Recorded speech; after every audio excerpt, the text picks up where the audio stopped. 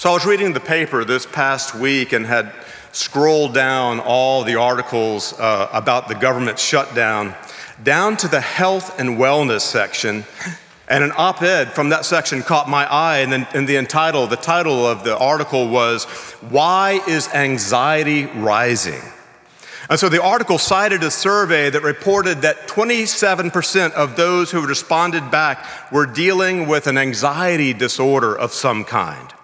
And it also said that's significantly up from 8% of people who were responding in 2019.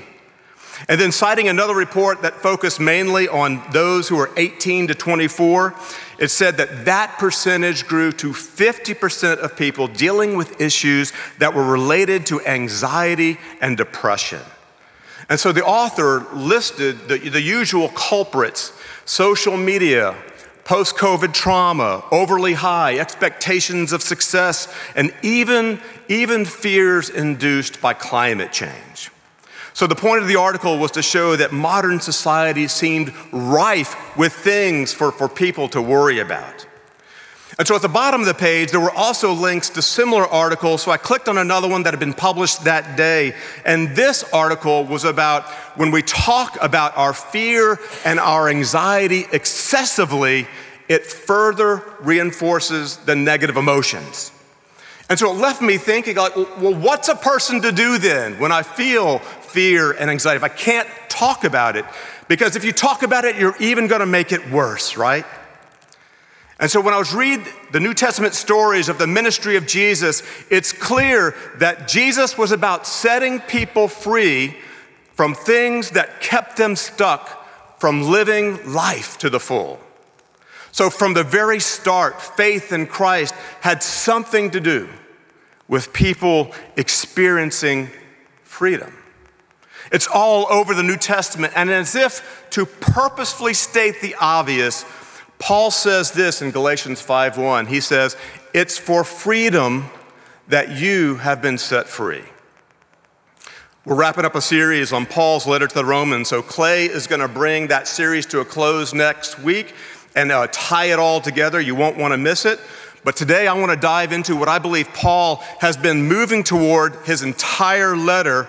He's talked about faith and grace and righteousness, three big topics that set up what he really wants to drive home in Romans 12, which is this: how set free people transform other people. And I'm not sure we hear the weightiness of this in our time when many possess freedoms that our forebears never imagined having.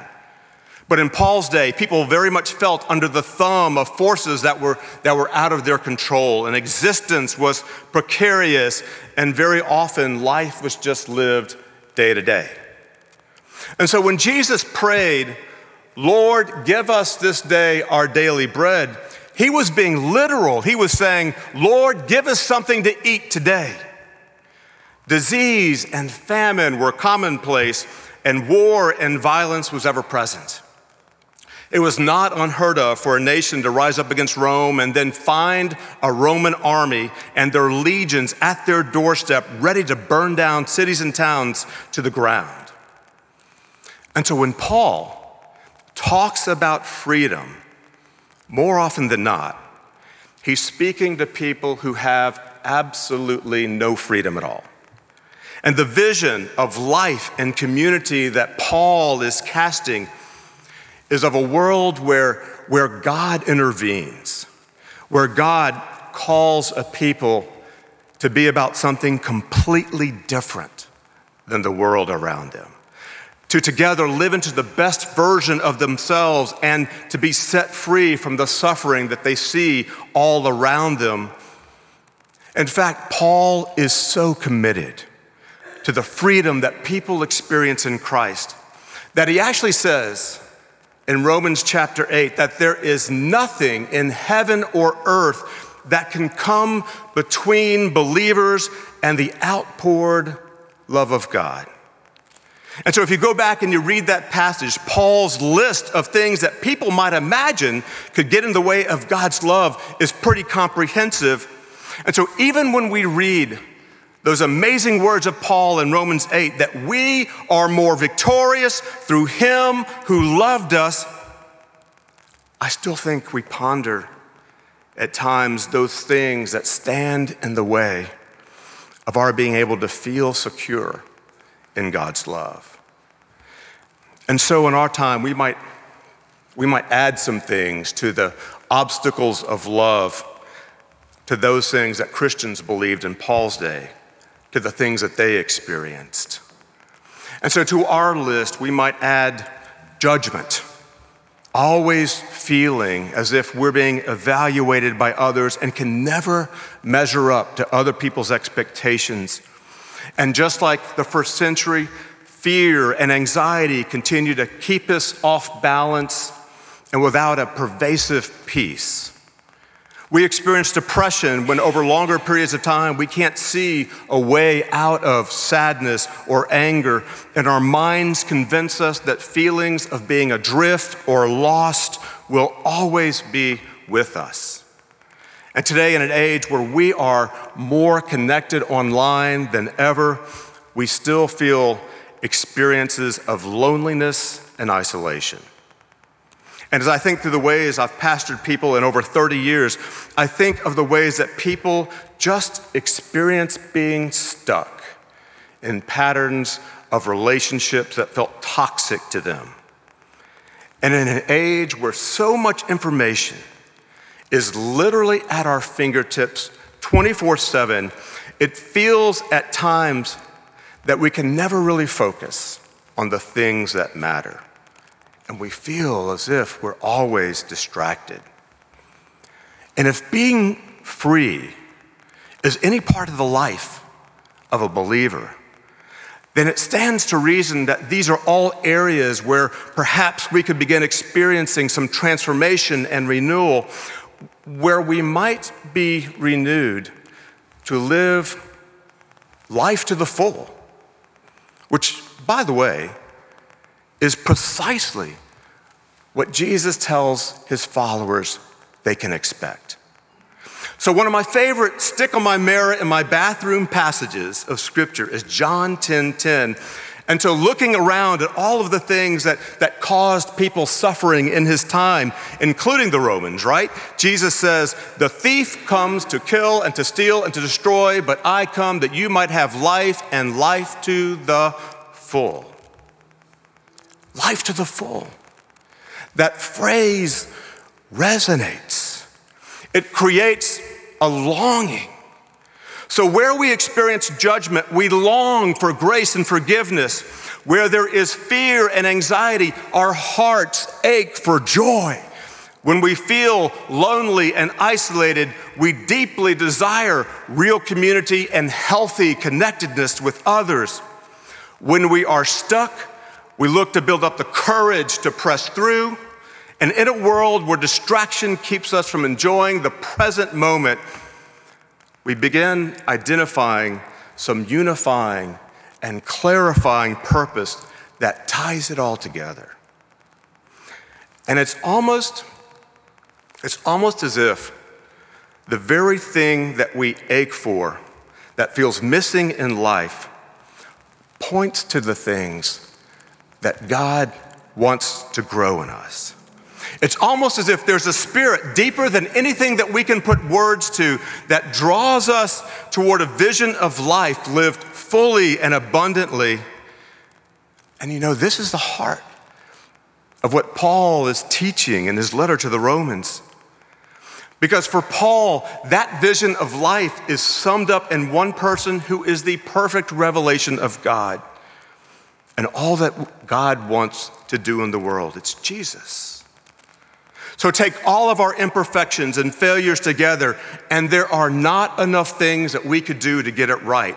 If I were to break down every little thing that was wrong with the world or wrong with me or wrong with other people, there wouldn't be enough intelligence or knowledge or even time to put Humpty Dumpty back together again.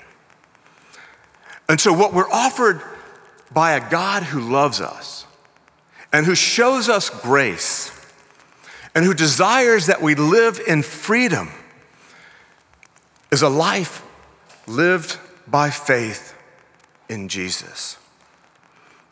And I've been thinking about this a lot. As Neely gets ready to graduate this coming spring from high school, I have been very tempted to try to fit 18 years of parenting lessons learned inside of the next 8 months and give her all of my best parenting advice so she will have exactly what she needs before she goes off to college. Poor child. Unfortunately, it doesn't work like that. I can't fix all the mistakes and heal all the brokenness of the past. But I also don't want to be stuck in the place where I'm regretting them and letting them rob me of today's joy either. And this is the beauty. This is the freedom of what Paul is saying in Romans 12. He says, I appeal to you, therefore, brothers and sisters, on the basis of God's mercy, to present your bodies as a living sacrifice, holy and acceptable to God, which is your reasonable act of worship. He says, don't be conformed to this age, but be transformed by the renewing of your mind, so that you might discern what is the will of God, the good and acceptable and perfect will. The Greek word in that passage for transformed is the same word that we use when we use the word metamorphosis. And this metamorphosis, this change begins to occur as we offer ourselves to be used for the purposes of God, Paul says, as living sacrifices. In other words, like a ministry mentor of mine used to say, we act our way into new ways of thinking far more than we think our ways into new ways of acting. And freedom begins with living into the reality that we wish to create. And the good news is we don't always have to have it figured out ahead of time. And the good news also is God has already placed the ache, the longing for that reality on our hearts. Paul doesn't stop there, though. In verse 3, he begins to describe what that reality can look like. He says, for by the grace given to me, I say to every one of you not to think more highly than you ought to think, but to think with sober judgment, each according to the measure of faith that God has assigned. For here you go, for as members of one body, we have many members, and not all the members have the same function. So we who are many are one body in Christ. And individually, we are members of one another.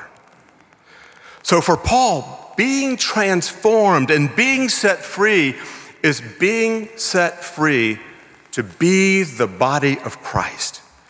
And he goes on to describe, as Katie read, the many gifts that we as members of the body bring to the body.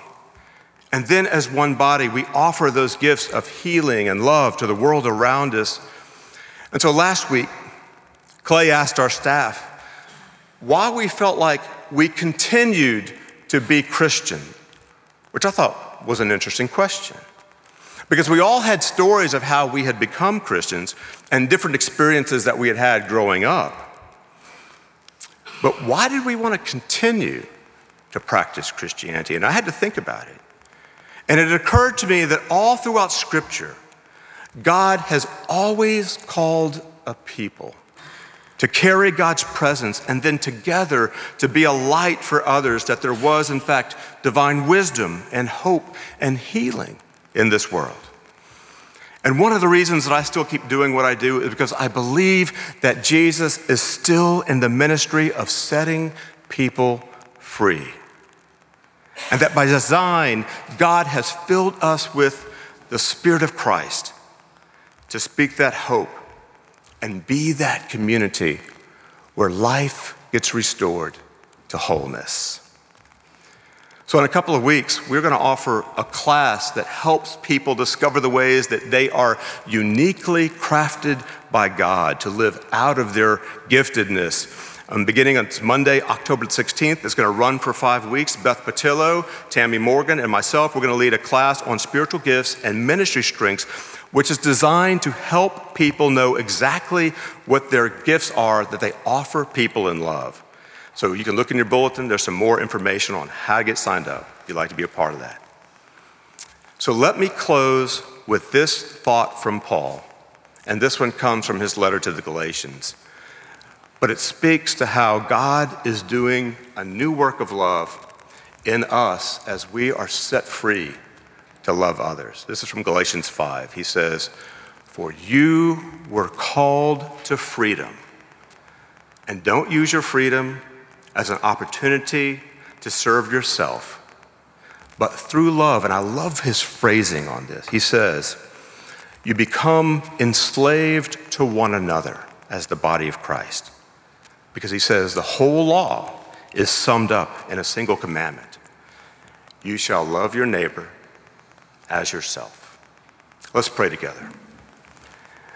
Gracious and loving God, we thank you for your Spirit, which is poured out on this church, that together as one body with many members, you call us to move into this community as your servants, taking the gifts you have poured out on us and speaking life and wholeness and healing into the lives of broken people around us. We thank you, God, for the work of wholeness making you are doing inside of us, and for giving us a place where we can both give and receive encouragement, where we can both give and receive life. So continue to call us on that upward journey to be more like your Son, Jesus, who is, as Paul says, the fullness of all things, we pray. In Jesus' name, amen.